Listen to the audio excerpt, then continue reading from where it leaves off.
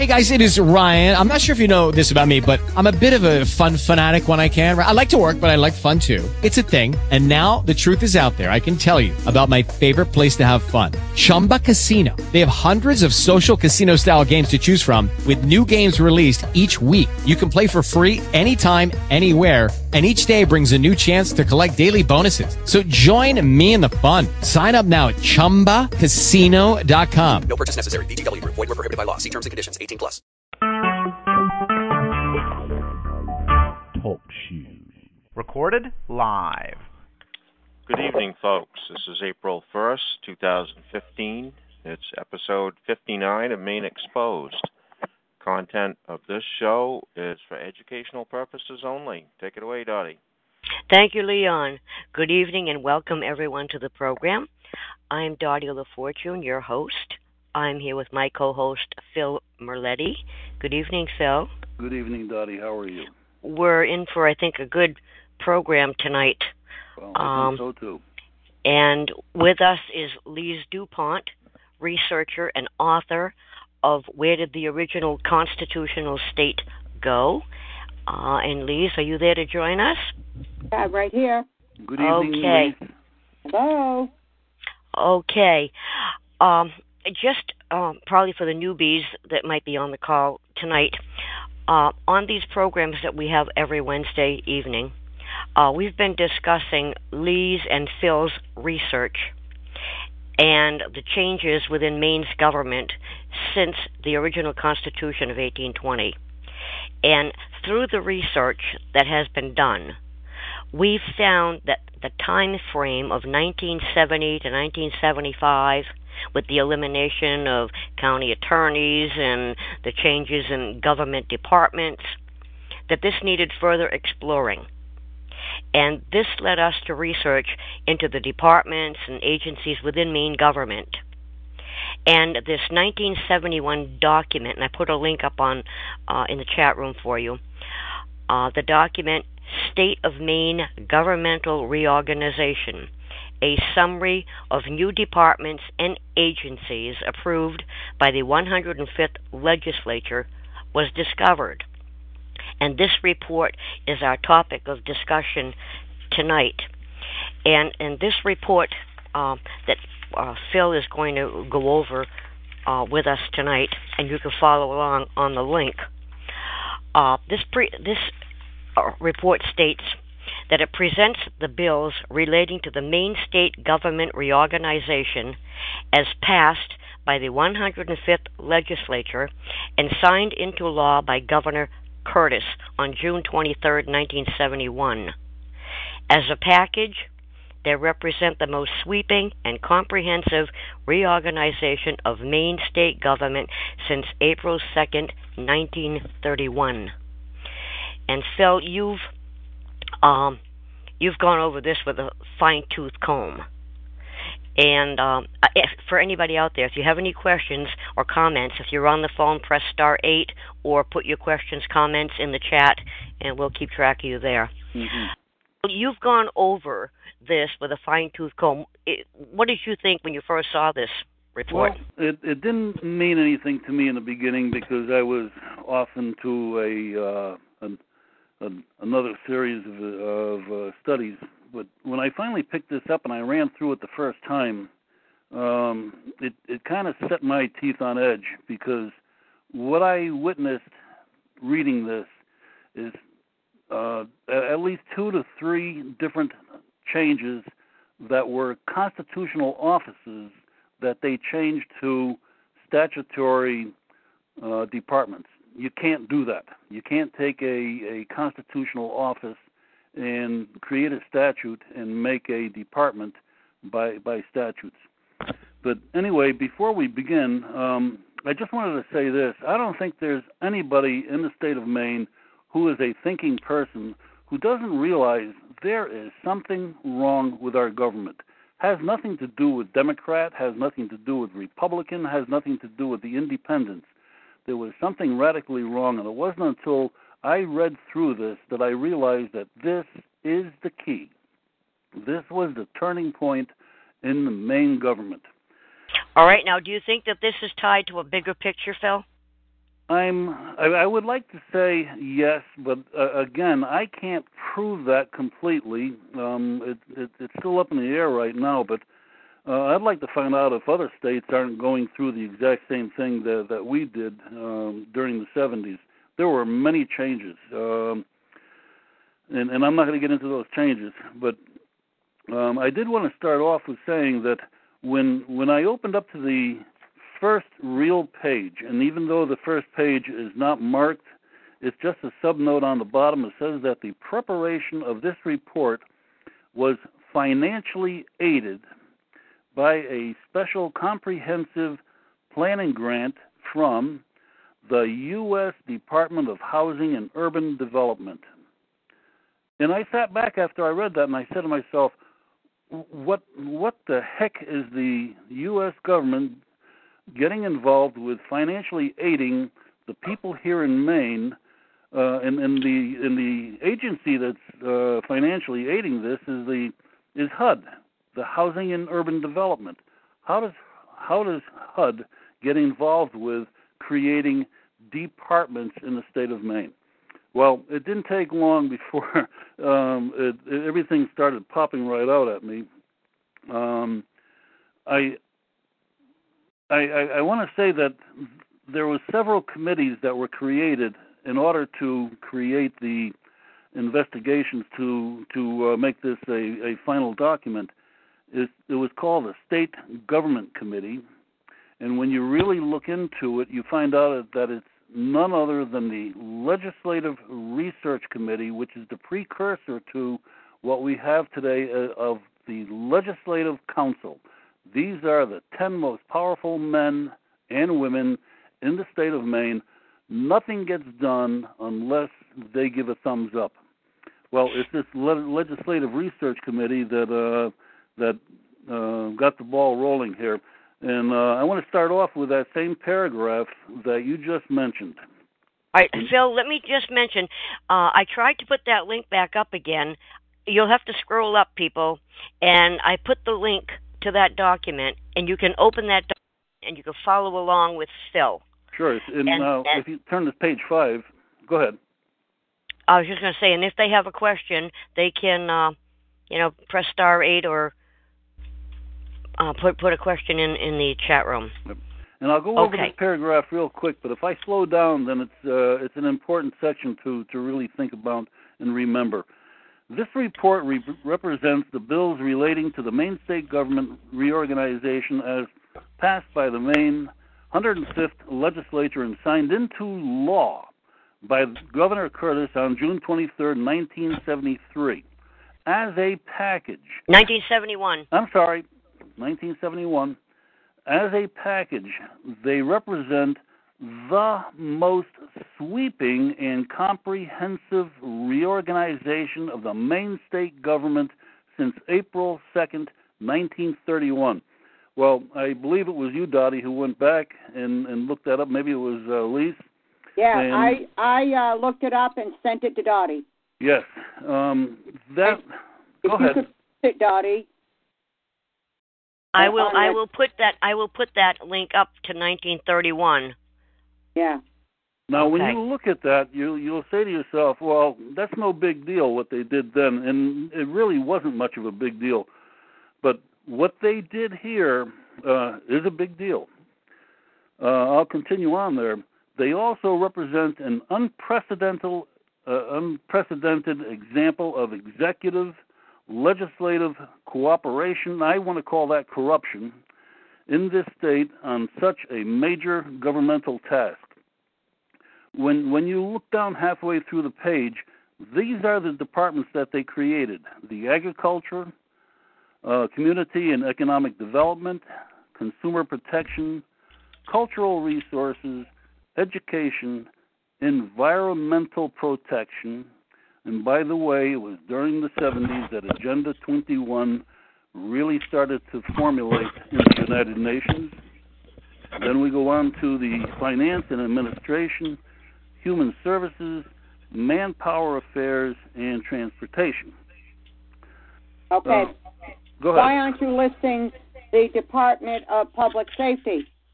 Well, we haven't got there yet. Oh, okay, sorry. Yep, these are the first 10 bills that the governor asked to be created. All right, Phil, let me ask you something right there. Can you hear me? Yes. Okay, because I'm hearing you over the computer and not my phone right now. Huh. Okay. All right. There were 10 departments. Yep. And if you look at the 1931 Act relating to the administration of the state and the organization of the departments, they had 4. Yes. So it went from 4 to 10. Yeah, but even 4 was major way back in 1931. Yes, at that time.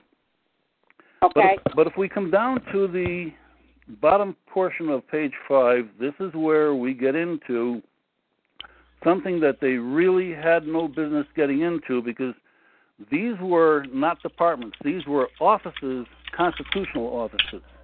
Okay, now look at the 1931. Dottie, have you posted it yet? I posted the 1931, yes. Okay, if you look at the 1931 law, it says here, Article 1, Organization of Departments, Section 1, and what are they called? They're called administrative departments. Mm-hmm. There are hereby created and established the following administrative departments. So they have nothing to do with Article 3 in the Constitution of the State of Maine, which names the 3 constitutional departments. So I just want people to understand we're in the administrative state, and we have been for a long time. Mm-hmm. Okay, go ahead, Bill. If you look up let's go up to 4 sentences before we end this, and it says, and they added 2 new departments of military and civil defense and public safety. Now, are you on the I'm summary still on page report? 5. I'm still on page 5. I haven't gotten off that page yet. So what they did was they created 2 brand new departments on top of those 10. They're listed on page 40. Right. Well, we're going to get to that. And that's a good thing to turn to right now is page 40. I think let me might get be there. Jumping the gun just a little bit here, but that's okay. Let me get to 40.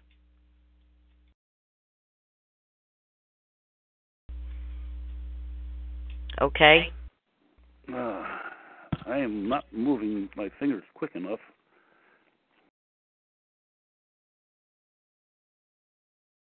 I don't think I have a page 40 on this one. Nope, it's on page 41. Can you hear me, Lee? Yeah, you're right. It is page 41. Right. Sorry. Okay, no problem. Can you hear me, Lee? I can hear you. Okay. Okay. It says, ordered, the Senate concurring a joint select special committee on government reorganization consisting of 10 members, and we don't need to get into those 10 members, but if you look down, probably 1, 2, 3, 4, 5, 6, 7, an act to create the Department of Public Safety.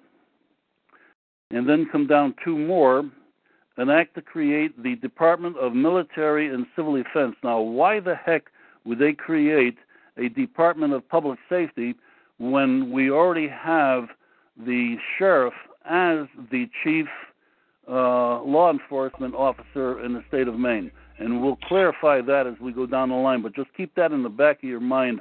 Public safety has to do with law enforcement. Phil, we have a question from AIB. You want to take it right now? Yeah, let's do that. All right. Hello. Hello, Rod. How are you? Good. Right now, I just raised my hand to let you know that I'm in. Okay. What you're saying, but your Department of Public Safety falls back under your State Highway Patrol or your law enforcement side of this. That's correct, but we're going to tie this all in here. So just keep that in the back of your mind, that public safety is law enforcement. Hey, Rod, will you stay on this call And then you might have something to add, maybe that we don't know on this end. Will you stay on? Yeah, I can stay on because I can sit down and listen to what's going on, see what you guys are doing, and stay up with you. Okay. Okay, thank you. Keep me awake. Go ahead, Phil. Okay. Go down to two of them where it gets into the Department of Military. Now, the military is a constitutional office. They're officers that are appointed by the governor, and now all of a sudden it becomes a department. So just keep that in the back of your mind. Okay, Phil, did you get the 1916 Constitution of the State of Maine that I sent you? Yes, I did. Okay, it continues to say that it's the militia. Yes. Okay, and this Department of the Military no longer talks about the militia. Mm-hmm.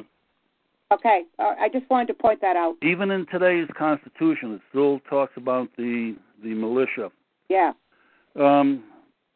If you could jump to page 33. Okay, let us get to 33. And okay, I've got that law. Dottie, do you want it? I don't. Let me get back to Phil here a minute, please. 30. Okay. He wants us to go to 33. Yep. Right. But I've got the actual law. Okay. It's an act to create the Department of Military and Civil Defense. And if you'll bear with me, when you come down to where it says Section 301 Department, there is created and established the Department of Military and Civil Defense to coordinate and improve the discharge of state government's responsibilities relating to the military, veterans, civil defense, and public safety. Now, why did they throw public safety in there? Let's continue. To consist of the Adjutant General and the following as heretofore created and established a military department, including the Office of the Adjutant General, the Department of Civil Defense and Public Safety, and the Department of Veteran Services. So they're throwing the public safety in this Department of Military and Civil Defense. Okay, I just want to add something. If you look at the Maine Revised Statutes of today, it's entitled 37B, and it's called Defense, Veterans, and Emergency Management. Mm-hmm. So this is where your public safety thing comes in. Right. Okay. I just want to point that out as you're doing things here. Now, if you turn the page to 34. Right. Next one right over. Section 2901, Department Commissioner. There is hereby created and established the Department of Public Safety. So now they're explaining what public safety is, to coordinate and efficiently manage the law enforcement responsibilities of the state of Maine, to consist of the chief of the state police, appointed by the governor and council. At that time, they still had a council, to serve at the pleasure of the governor and council, who shall be the commissioner to, now look again now, who shall be the commissioner of public safety. Who's the commissioner? It's the chief of the state police. Okay, now I'm going to tie it into what's happening today. It's in Title 25. It is now called Internal Security and Public Safety. And if you look at Chapter 351, it's right here. It's under Part 8. And what is it under? Maine Criminal Justice Academy. Right there in Chapter 351, it says Department of Public Safety. Okay. Okay, and then underneath the next chapter, 352, is Emergency Services Communication. And then you have your drug enforcement and all that business, and law officers and law enforcement and all that kind of stuff. Okay. Because there were changes later on. Right. Okay, but it still go ahead. comes under public safety. Right. And the following as heretofore created and established, the Department of the State Police. Now, if you've looked at the history of the state police, you would know that the state police began as the Highway Patrol or the Highway Police Department, but in 1971 they now became they now became under the Public Safety Act here, and they come under the. And if you go back to the other page, 33, they come under the Adjutant General. Now, how the heck does that work? Rod, you got a comment on this? Yeah. How does it come back in under the Adjutant General? Because he is the head of the militia. He is the head of the reserves in your state. Because you got to remember, your governor holds two hats. Well, that's true. He is governor and commander-in-chief. Your Adjutant General is the head of the military for your state. You're right. Now, what happens, and I'm probably jumping the gun here a bit, what happens under martial law? You've got martial law, you've got the military, and now you have the state police under the martial law. What happened to the sheriffs? Right. The sheriff is not mentioned here, and there's nothing about the county mentioned. Now, the sheriff is the chief law officer for each county.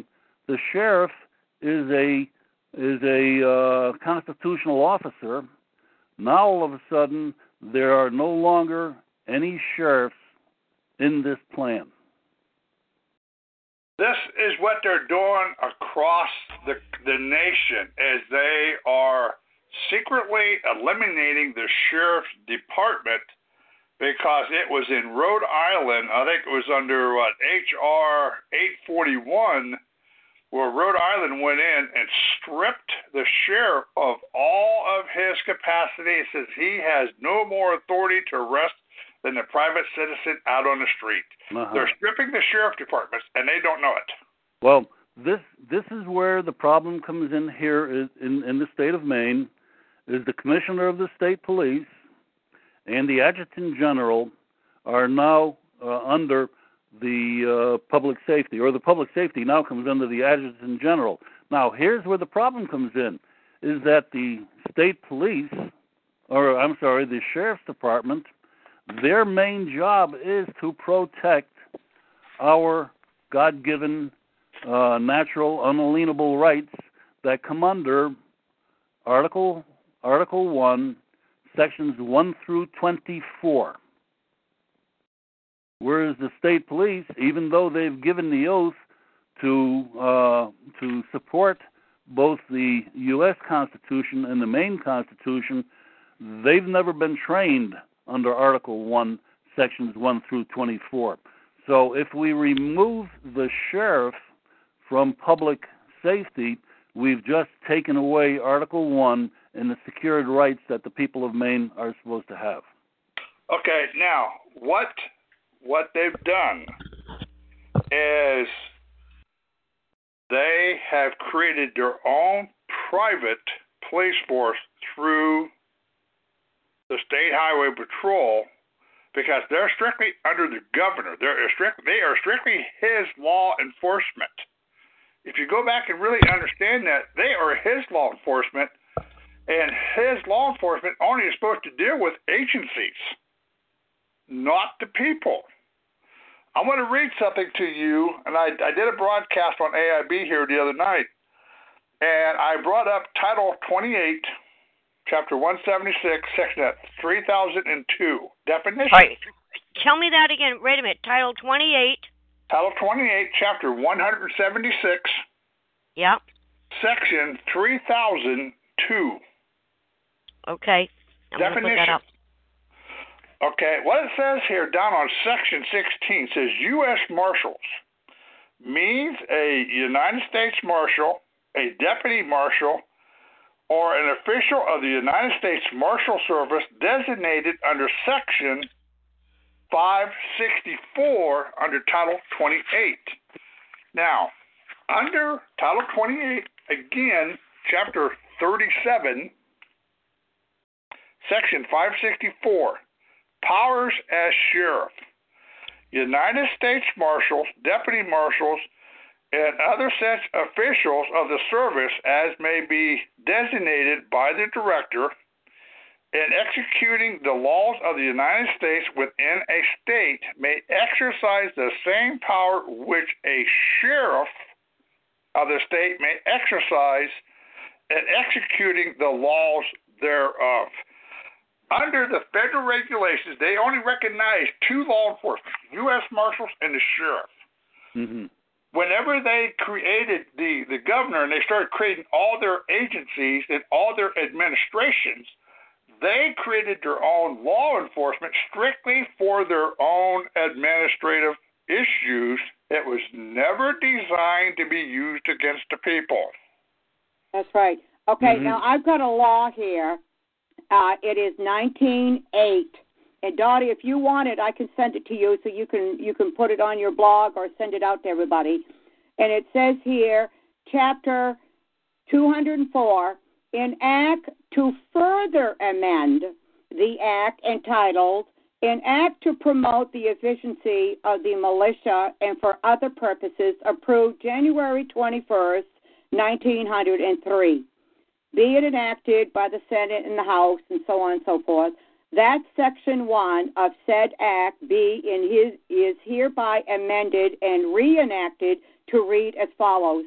Section 1, that the militia shall consist of every able-bodied male citizen of the respective states and territories and the District of Columbia, and every able-bodied male of foreign birth who has declared his intention to become a citizen, who is more than 18 and less than 45 years of age, shall be divided into two classes.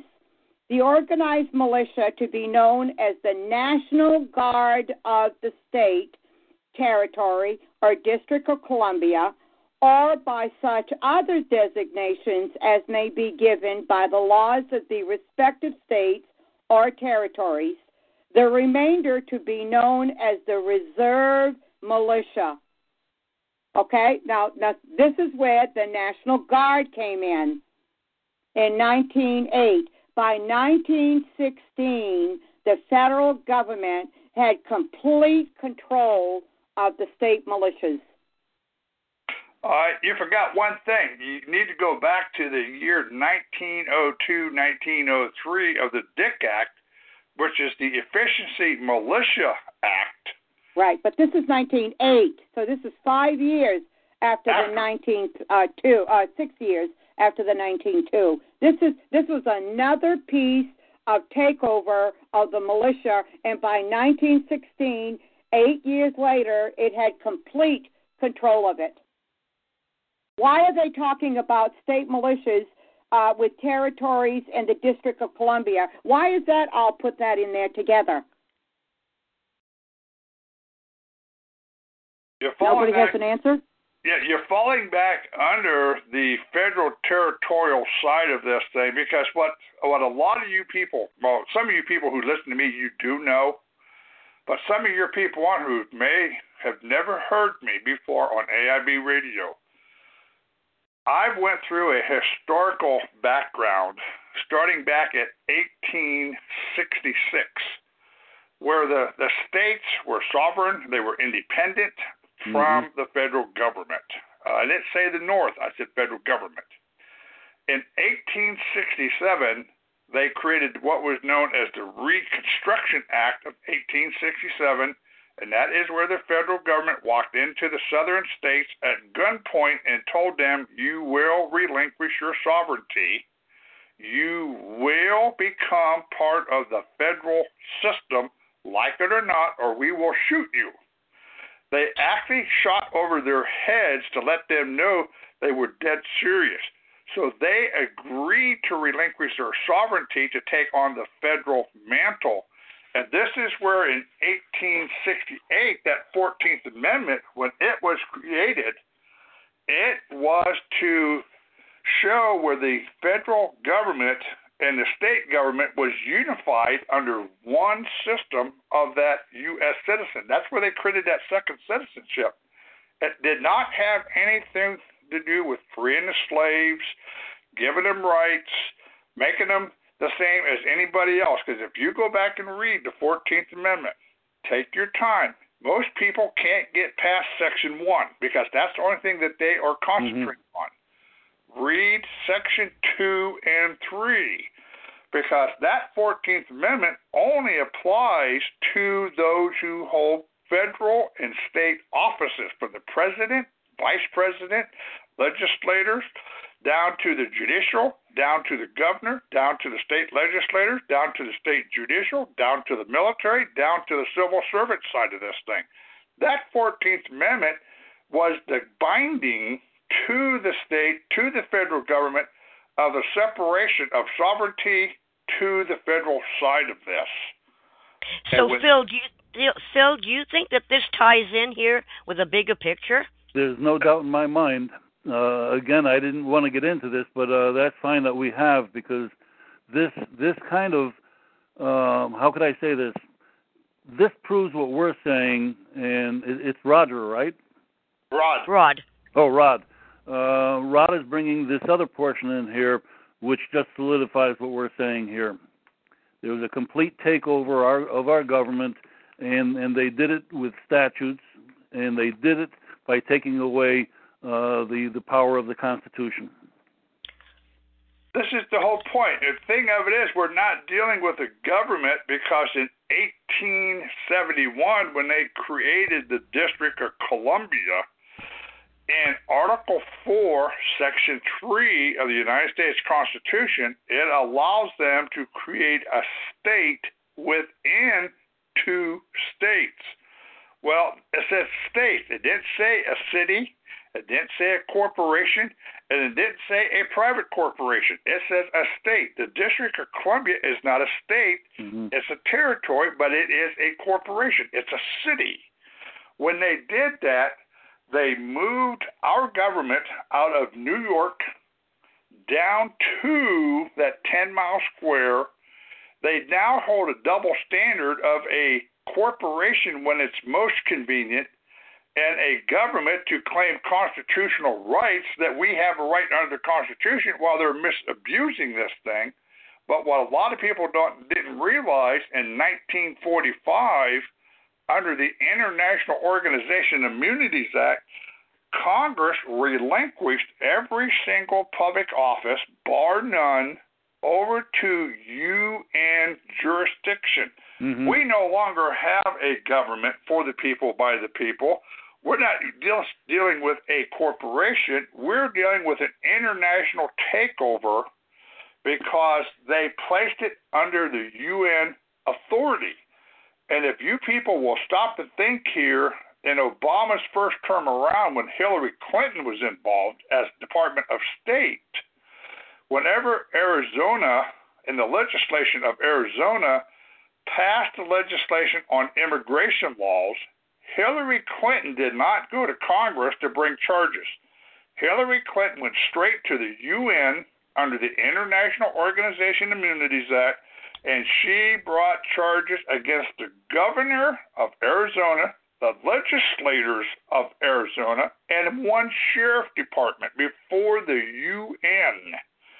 This is how they're getting away with this. We're not dealing with a government. We're dealing with a hostile takeover. And all these administrative agencies that they're creating is under their own association. Has nothing to do with the people. Because if now, Phil, let me ask you this, Phil. Well, go ahead, but I was going to ask Rod something too, but go ahead. Go ahead. You go ahead. You ask Rod. Okay. We're going fairly quickly through this here. I'm wondering if the listeners are keeping up with this. Is there anybody out there that might have a question of Rod? Is anybody coming online? I don't see any questions just yet, Phil, but I will keep an eye out. Because see, this is pretty quick, and we're bringing in a lot of information coming in from all different sides, and I just don't want to overwhelm the listeners. And so I'm just going to say, don't be afraid to ask questions and jump in on this before we go much further. Go ahead, Dottie. That's right.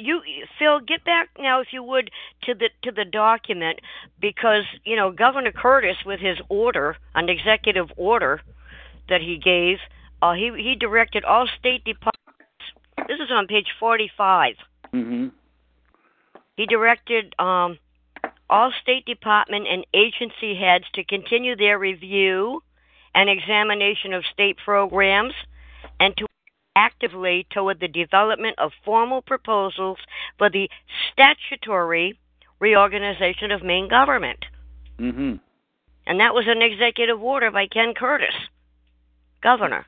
That's right, and executive orders are internal only. Okay. Phil, why don't you get back to the document here? Okay, Rod might be giving us, another step where we can go from where we are. Okay, I'd like to talk about the page where Senator Harvey Johnson, he was the chairman of this committee. Yep, there's two committees, the Legislative Research Committee and a special committee on governmental reorganization. If you look on page 43. If you look on page 43, he was part of that committee. Yep, he was also the chair.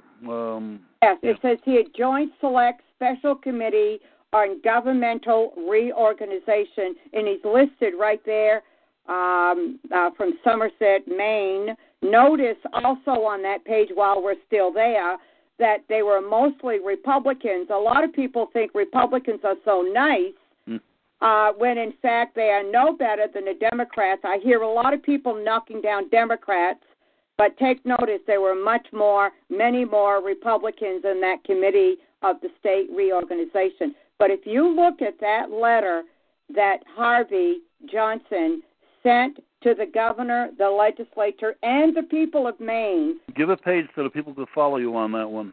Yeah, he said some pretty important things. What page? Well, it doesn't have a page number, but I think it's the next page after what you read about HUD. Oh, okay. Yeah, that would be right up in the beginning. Housing and Urban Development. It's the next page. It's July 7th, 1971. Yeah, that's actually page 2, believe it or not. Yeah, it doesn't say what page it is. Yeah, but it is page 2. Oh, okay. All right. Okay, and now it says here, he talks about the reorganization measures approved by the 105th legislature. 88 separate units of state government have been merged. Okay, the important things that I don't want to read the whole thing, but the important things that he mentioned was they used the words reform legislation, which I think is important. He talks about further legislation. So after 1971, which I haven't investigated yet, but there must have been more laws that changed the government even more so. He talks about the voters of Maine. Okay, to the voters of Maine. Now, if you look, and I keep telling people over and over and over again, go to your town office, ask for a Maine voter registration application. And what are you going to see on there? You're going to see that there are 2 federally, not state, but federally required questions. The first one is, are you a citizen of the United States of America? That's not a 14th Amendment citizen. The 14th Amendment citizen is a citizen of the United States. This is a citizen of the United States of America. And, of course, the second question is if you are 18 years or older or will be on or before Election Day. But this is very important for people to go and look at this themselves. So what voters was he talking about when he said to the voters of Maine? Because this voter application violates Article 2 of the Constitution of the state of Maine, and I'm talking about the original one of 1820. The other thing that he mentioned is he says here, only a first step. Much more work will be done. Much more work will be done. So that tells me that there's going to be more laws to continue in this process of reorganization. And then the other thing that he says in this little letter here, further sessions of this and succeeding legislatures. So that means future legislatures were going to take care of this type of thing. Phil, I'd like you to get back into the report. Okay. With some, questions that you have or concerns about this report. Okay, let's go to page 36. And this is another important page. If you see here, these are special agencies of the executive branch. They mentioned the Indian Affairs, the Personnel Department, but we get back to the Department of Military and Civil Defense. The mission statement that they give here to coordinate and improve the discharge of the state government's responsibilities relating to the military, veterans, civil defense, and then we bring in that public safety under the heading of Department of Military and Civil Defense. Now, what I did was, then you could go right down the line here. It says agencies include Office of the Adjutant General, and then the other two departments, you could forget the Department of Veteran Services, but you go right down to the next one, Department of Civil Defense and Public Safety comes under the Adjutant General. Okay, all right. And go if ahead. you go look at today, after reading that letter from Harvey, today it's under Title 37, B, Maine Revised Statutes, Defense, Veterans, and Emergency Management. Mm-hmm. Is this how FEMA comes into the state? Yes. Okay, there you are. They made changes after this 1971 document that we're investigating tonight. Remember, 1971 was 44 years ago. Mm-hmm. Okay, go ahead. Okay, now all of these people on the committee, like one of them, I think was Salwin Millett, and he was still around till lately. I mean, didn't they realize what they were doing by putting this together? Do any of the legislators know what they're doing today? I mean, okay, think I about answered it. my own just question. Related to the legislators today, and unfortunately, you could throw in there the local police departments, the state police departments, and even the sheriffs. None of them have ever read the Constitution. I've yet to find a legislator or a law enforcement officer who've read the Constitution.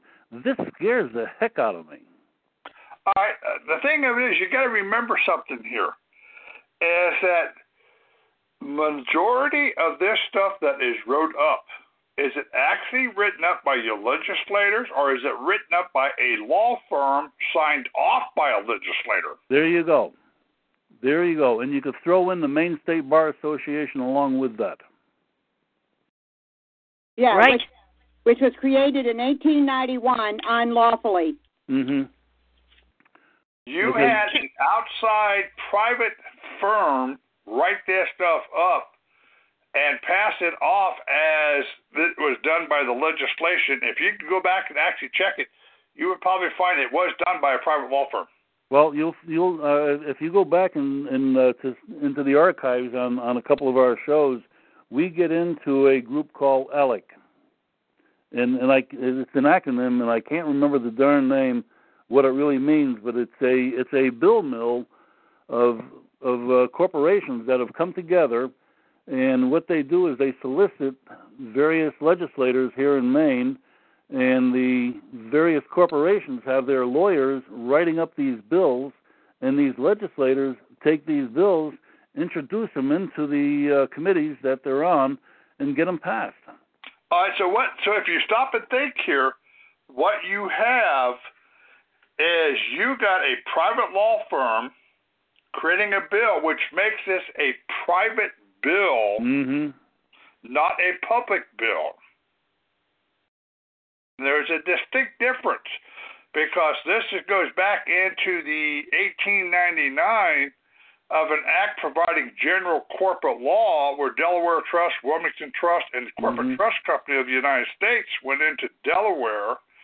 They created a general private law that allowed the corporation to be a person, right, without being a natural person, and that was a private law strictly for corporation. Mm-hmm. It was not for public use, and this is what is happening here. when you have private law firms writing up this stuff, these are all private bills for private administrations. It can't apply to the people because your legislators aren't writing this stuff up. Yep. And the people don't even know that this is going on every day. You would actually have to hang out and hang out in the halls of the legislature and actually participate in these committees and the presentations that people give. No one really knows what's going on there, not even the legislators, and I'll tell you why, is that of all the committees that are working, they don't know what the other committee is doing. And it isn't until a bill passes a committee that it reaches the full House and full Senate, and then they're only given a few sentences as to what the bill really means, and they pass them so fast that you can't even keep up with them, and many of them are just passed by the gavel. Okay, that's the same thing that happens in Congress. Yes. Okay. They're only giving a little synopsis of what it's all about and so on and so forth, and they really don't know what's in there. Like Obamacare is a very good example of that. They didn't know what they were voting on. Right. All right. The thing of it is, what you're dealing with here is the Jefferson's Manual and the Senate Manual. And if you get in and you read the Jefferson's Manual, it goes in and it flat out says is that any bill created, passed into Congress, it has to be read on the floor 3 separate times in its entirety to be passed, and 3 times through the Senate. So when they're coming in and they're just banging the gavel, that law has never legally been passed. That's correct. It is a private bill again. It's not public. That's correct. We're trying to put a bill in this year so that eventually it will be heard that you can no longer pass any bills by the gavel. Oh, that's good. Okay, let's get back to the document. Yeah, All right. yeah. Yes, Phil, go back to the document. Okay, we're still on page 36. If you notice, when we get down to the Department of Public Safety, this is their mission statement: to coordinate and effectively manage the law enforcement responsibilities of the state of Maine and to promote the safety and well-being of Maine citizens. It goes on to say agencies included Department of State Police, Enforcement Division of State Liquor Commission, Warden Service of the Department of Inland Fisheries and Game, Coastal Wardens of the Department of Sea and Shore Fisheries, State Representatives and Employees of the Vehicle Equipment and Safety Commission, Division of State Fire Prevention of the Department of Insurance, Maine Police Academy. What the heck happened to the sheriff? That's right. What happened to the sheriff? So, Out Phil, the with door. what you have here, what's the chain of command with law enforcement Well, as it stands? geez, the sheriff is the chief law enforcer of each county. That's Right. right. So Okay, how and- can they do this without including the sheriff? The Okay, sheriff doesn't so even as know it this stands, happened. the way that they have it set up, who's at the top? Who is at the head of the chain of command? The adjutant general, and then the commissioner, who is the chief of the state police. That's right. Okay, now here's another thing with the sheriff. He is a commissioned officer. Yep. He has to post a bond, and he has to provide 2 to 3 sureties, of which none of them today have a commission. They don't post bonds, and they don't post any sureties. So what kind of sheriffs do we have? Well, the sheriffs think that they're full sheriffs, and I want to recognize them as a full sheriff because they're in the Constitution. The state police is not in the Constitution. That's right. And the state police don't have to be commissioned. That is statutory and not constitutional. But the sheriff must be commissioned. So did you take this to any sheriff department? Yes, I did. I tried to create a meeting before today because I didn't want to air this until they understood completely what this was all about.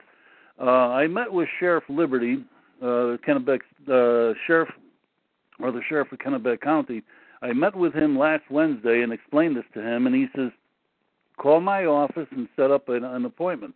Now, you got to understand, right now the sheriffs are being distracted with having to pay the bills for the jails and being promised by the state to cover the monies, but now the state is not covering the bills at the jails. So the sheriffs are banging on the desks at the State House trying to get the money to pay the bills. Can I say something here a minute? Go ahead. What you're reading here, and I'm following through with you. If you stop and think about this on common sense, what they have done is they have created their own administrative law enforcement to deal with their own administrative agencies. There's not one thing in there that you've read that deals with the people. It's all about their own administrative enforcement. That's why they're not mentioning the sheriff. The sheriff is for you and I. Everything you're reading deals with the administrative side. This is their administrative law enforcement.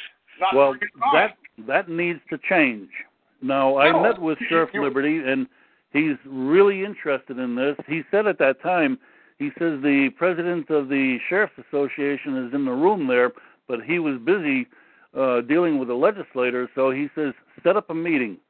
So what I did was I went home, called up the Kennebec County Sheriff's Department, the Sheriff Mary from Satahawk, who's the president of the association, and also my own sheriff, and wasn't able to get a meeting set before today because they're awful busy on this jail thing. But I wanted them to understand completely what was going on here, so I let them know about the radio show tonight. They may be listening in right now, and I hope they do so that we don't have to go over this again and again and again. I gave them a link so that they could print this document out, and I pointed out the important pages, and this is one of the important pages for them to read.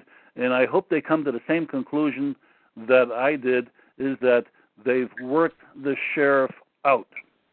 Now, there's another little story here that you might want to hear. Is that the listeners know that we met with the governor for 16 hours over a period of eight months or so, and I invited Sheriff Liberty to attend one of those meetings with the governor, and I asked the governor point blank, what would happen if there was martial law in this, that the state of Maine was asked to produce martial law? What would you do? And he says, over my dead body, that's not going to happen. He says, I run the state here. I am the governor. And I expected him to say that because he's a gutsy guy, and I would stand behind him on that. And I was glad he did say that. Then I said to him, are you talking about engaging the 10th Amendment? And he says, most definitely, we've done this before. And he says, I'm not afraid to use the 10th Amendment. Then I looked over to my right because I was sitting between the governor and Sheriff Liberty, and I said to him, what do you think about this? Where do you fit into this? And he says, well, we come under FEMA. I said, wait a minute. FEMA is MEMA. So you're telling me that you take orders from MEMA? And he says, well, no. And I said, well, I would hope not, because you are the law enforcement officer of Kennebec County. I would think that MEMA would come under you. And he had this curious look on his face. Now, at that time, I wish I had this document. We knew that the sheriffs did not control the county if there was martial law, or if there was a civil defense problem, or if there was a need for the military to come together. They would just push the sheriff aside. They would engage their own people and the state police.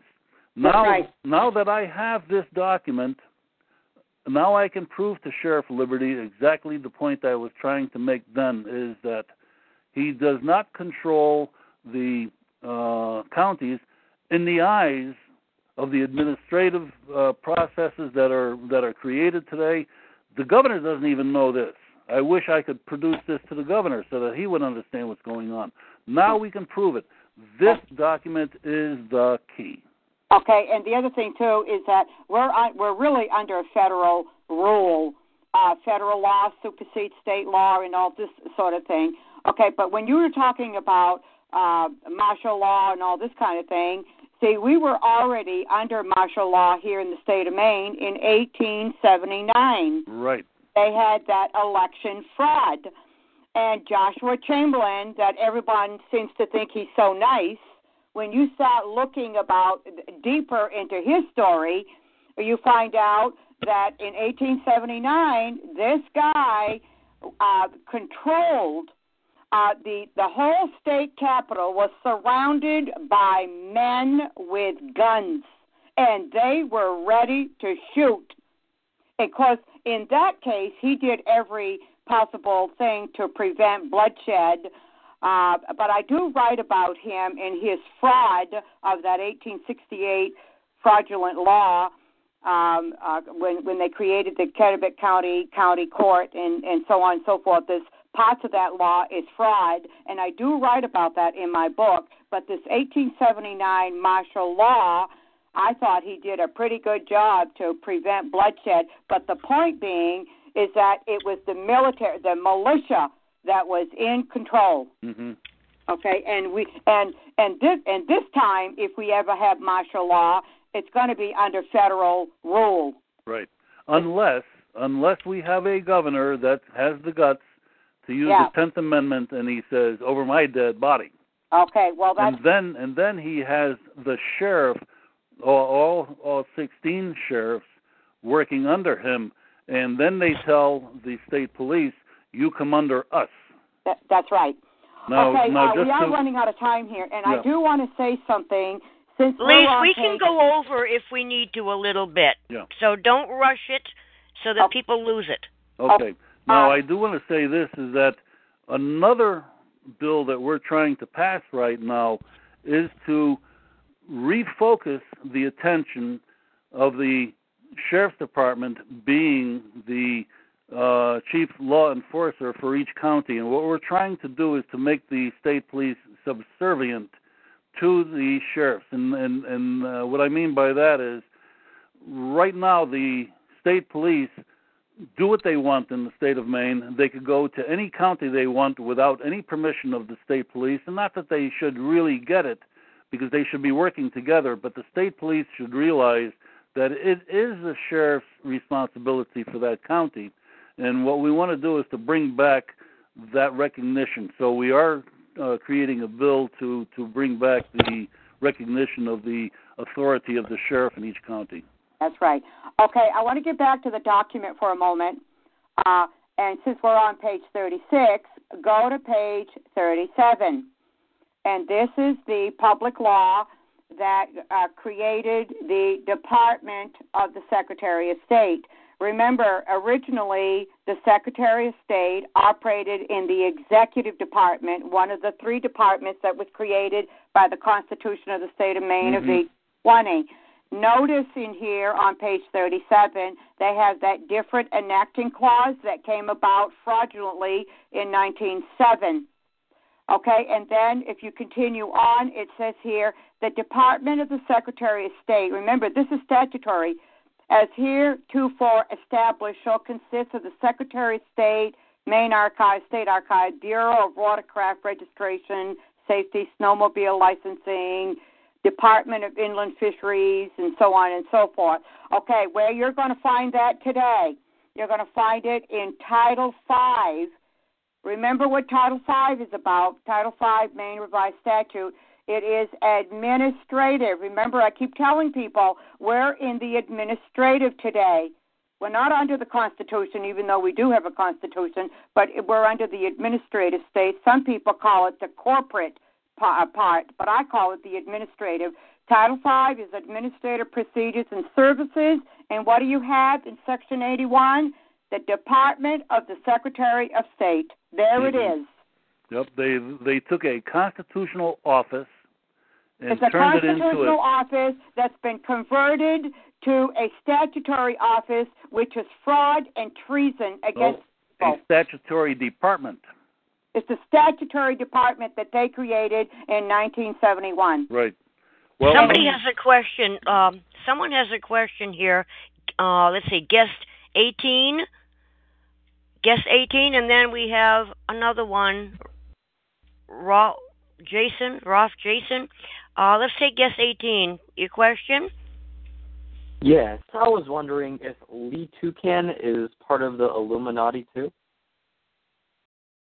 Geez, you got me, partner. That's a different issue, and I don't even know if I want to get into it today. That might be a good show to have if somebody wanted to come on Is Maine part of the Illuminati with Lee Toucan? You're not going to get me to say yes or no because I don't even know what you're talking about. Yeah, well, I don't know anything about it either. Okay. I'd like to be able to answer your question, partner. Thank you for asking it. All right, we have, let's see, somebody's asking, what's all that noise? What is that noise in the background? What is that noise, Leon? Leon? Are you there, Lee? Yeah, I'm here. I don't know what it is. Okay. All right, then mute out guest 18. It's probably coming from there.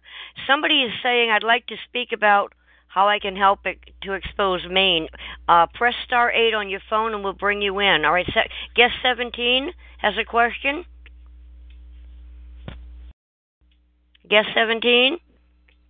Hello, I have a question about Maine. Yeah? Go ahead. Yeah, how was Maine started? How was Maine started? Like, why would you like to expose Maine? What was Maine's main excuse to be exposed? Well, we are exposing Maine bit by bit, brick by brick. How about this? How about we expose 9/11 and the Illuminati? So to Spooky Fam, shout out to Toucan, Spooky for Maud. I'm not hearing him too well. He's I don't fading. even know what the question is that he's asking. I keep hearing about the Illuminati. This isn't a show that's talking about the Illuminati. So yeah, this is not about the Illuminati tonight. No. Okay. I do want to say one more thing here before we get to any more questions. You know, in researching other things, you always find something else that might relate to it. I was trying to find when the Secretary of State's office became a department.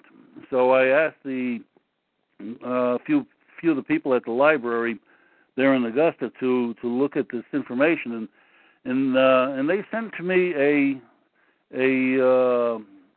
law that was passed in 1963, and the way this was explained to me is a lot of times a bill is not created. However, legislators have the ability and the right to throw in little articles or little pieces that eventually get accepted in a bill that has nothing to do with the rest, or to do with that bill.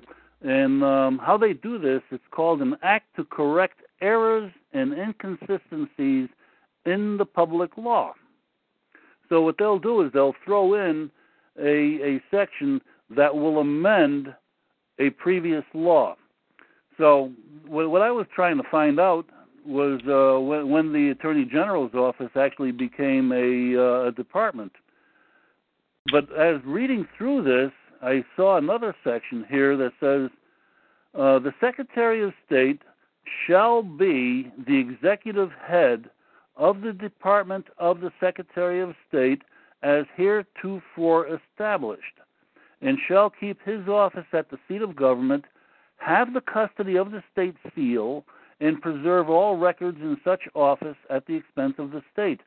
So as early as 1963, the Secretary became the executive head of the Department of the Secretary of State. And this was thrown in on this garbage bill, which has probably about 15, 20 different changes in the law. And this is when they made the Department of the Secretary of State. It was back in 1963. Okay, now, without even having a bill. Look at Title 5. It says Section History. This is Department of the Secretary of State. It says 1965, 1967, 69, 1971, 1973, 1975, 77, 1977.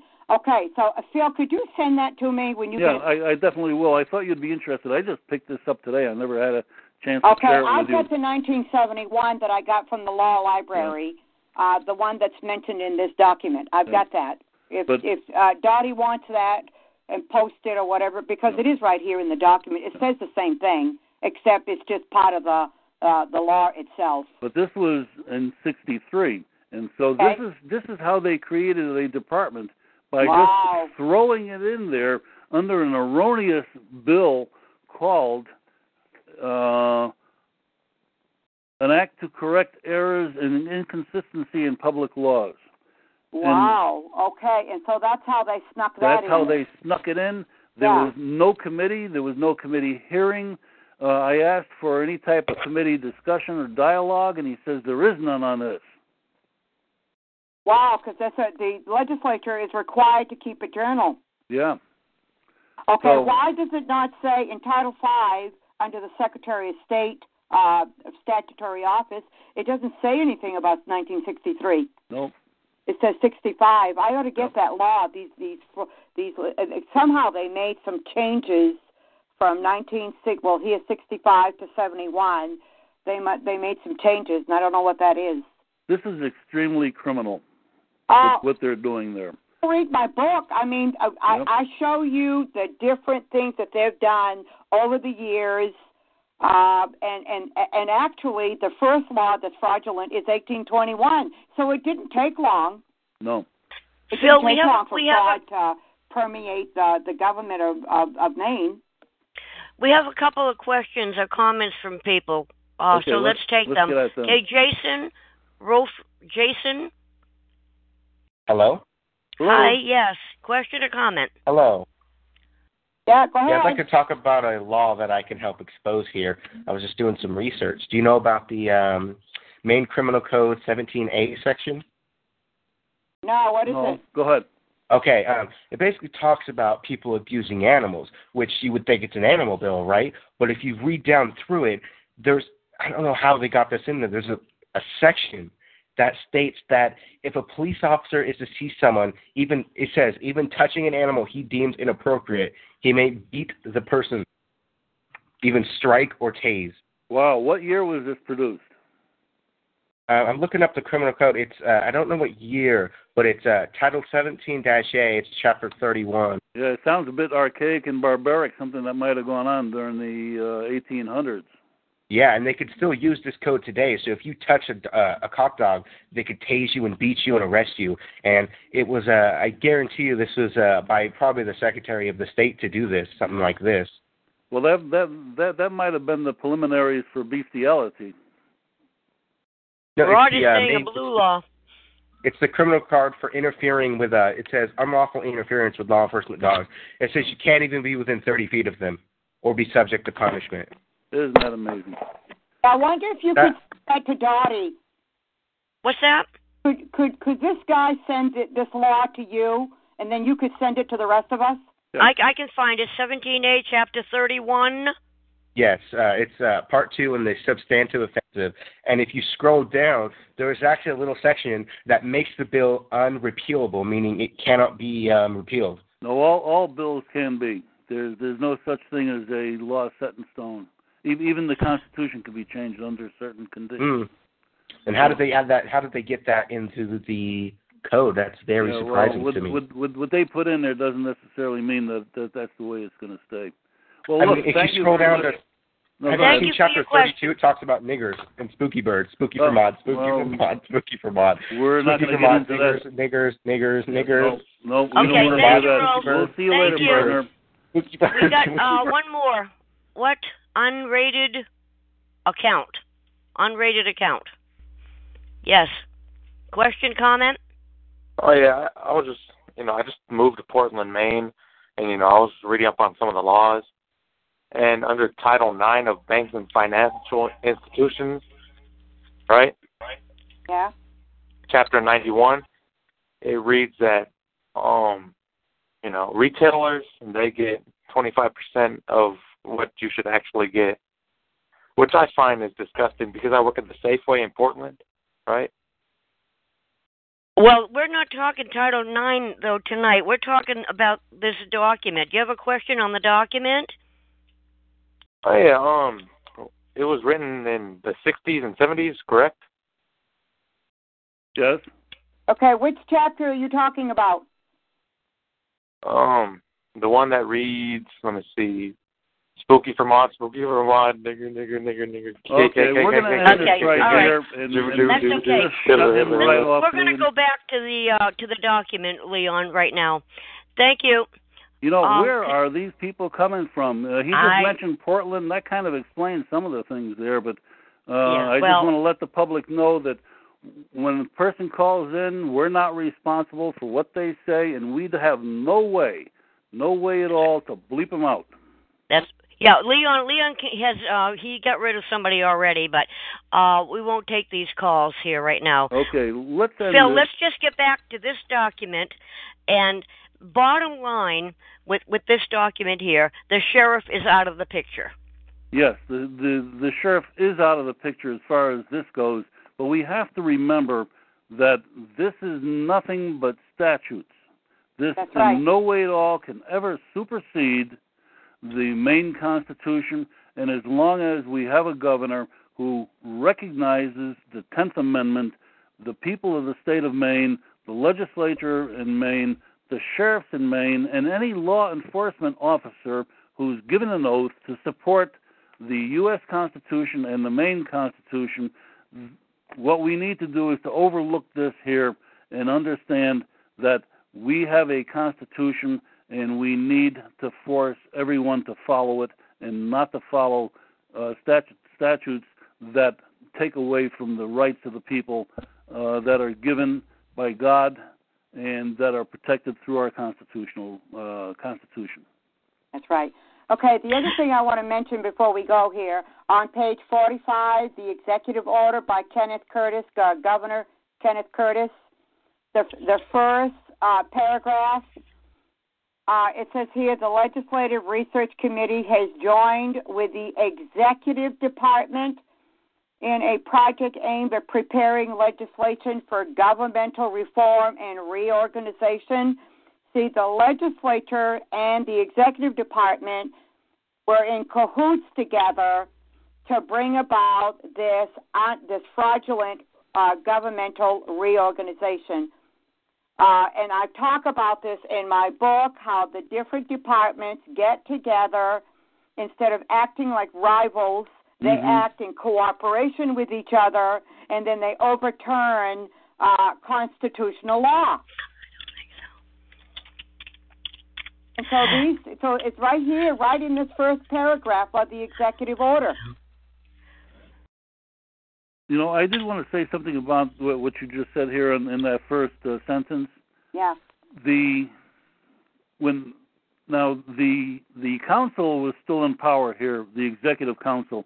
I'm kind of curious as to where the heck were they at this point.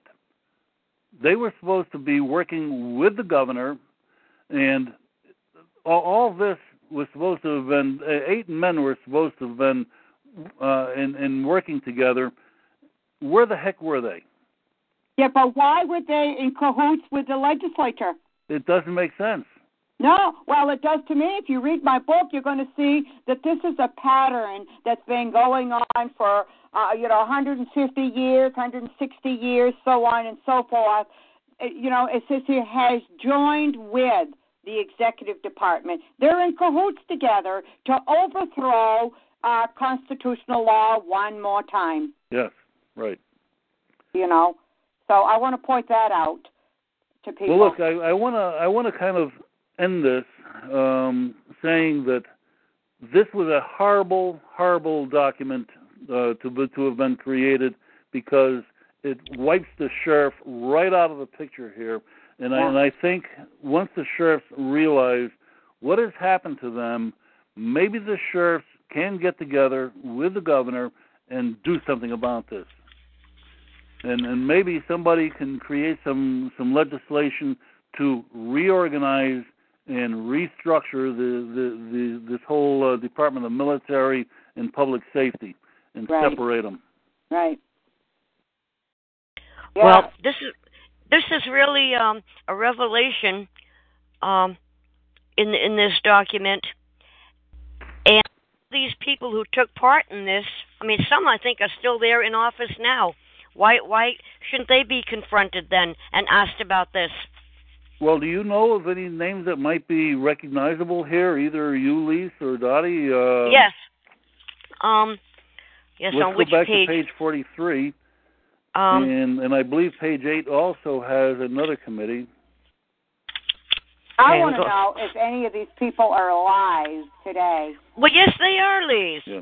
Yes, I they know are. Hang on. Solomon Millet is, because I went to the Maine Heritage Foundation and had an argument with him. You and I were there that day, Dottie.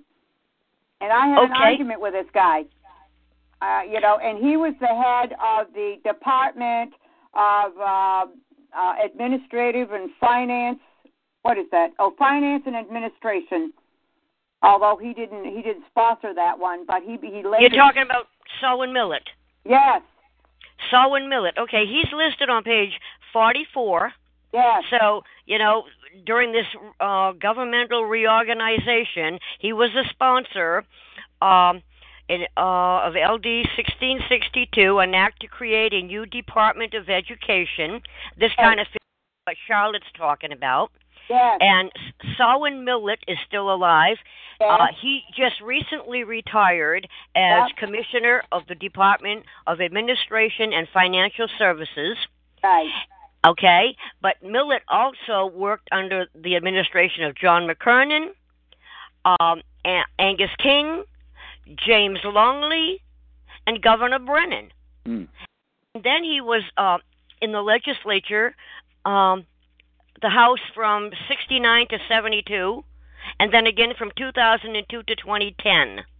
But when he got out of the House, now he was this commissioner. But then on 44, again, there's an LD 1613, an act to create the Department of Human Services. That was John Martin back then. Well, John Martin's been there for 50 years or more. I think there's only one term he didn't get voted in.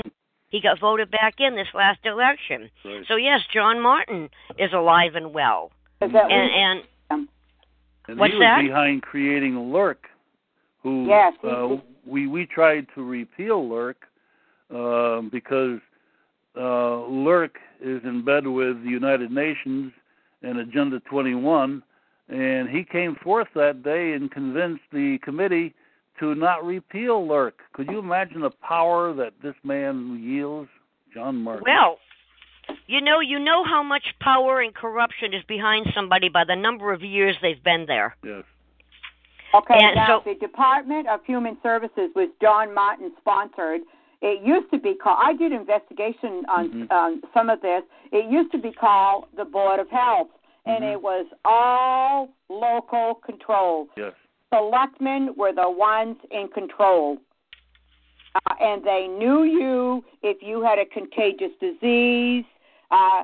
You had to be they were required to separate you from your family, but yet they took care. They made sure that there were people that took care of you. You are more taken care of at the local control than you are coming from the state. But anyway, that's beside the point. I did an investigation on that, and a lot of it, all of it was local control. And now why can't these people be approached? And the Department of Human Services, all their rules and regulations and so forth comes from the state. See, this is another state takeover. Yep. It's a centralization of power coming from the state instead of the power coming from the people, as Article 1, Section 2 says. Well, I think we ought to take some time out to see if any of these people are still alive and see if we can't make some kind of contact with them to see if they understood what they were doing, number one. Yeah. And I think it would be interesting. But yeah. I think we need to bring this to an end. Before we leave, I'd like to say that April 8th,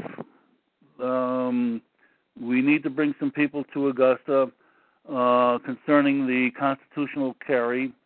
So plan your day for ahead of time for that. And also on the 9th is a hearing also on Agenda 21, which is the United Nations involvement in the state of Maine here. So those 2 days, if you could put on your calendar, the 8th for constitutional carry and the 9th on the United Nations Agenda 21. Right. Well, that fits right in with what we were talking about tonight, Phil, Yes. because doesn't this all fit in with Agenda 21? It most certainly does. Well, the sheriffs need to understand this, too. Well, I'm definitely going to be getting back to the sheriffs. They, like I said, they're up to their armpits right now and trying to fight to keep the jails going and to get the finances that the state of Maine promised them. They're interested in this. They just don't have the time at the moment. So. Well, maybe they are going to have to start fighting to keep their job. Yep. Let alone the jails. Without their job, there will be no jail. Yeah, but they do have a job. It's just that they've lost their power. Yeah. Well, they didn't lose their power. The thing is, they're making them think they lost their power. Oh, that's what I mean. Yeah. I spoke to a sheriff out in Augusta. I'm not going to say who it was at the time, but he thought that the state police had the same power that he did. And I said, no. He said, well, didn't they get the right to enforce all laws in 1926? And I said, yes. They did get that right by statute. They did not get the right as being the chief law enforcer through the Constitution. They got their right through statutes. And he says, I don't understand that. Oh, my God. This is the problem that they have, is they don't understand that. This is one of the reasons why I created a curriculum for the Sheriff's Department. And as soon as they start understanding what this is all about, I think they'll be able to give better service to the citizens of Maine, and I think they'll feel proud for what they do. Right. Well, Phil, you did a really good job, going over this document with a fine-tooth comb.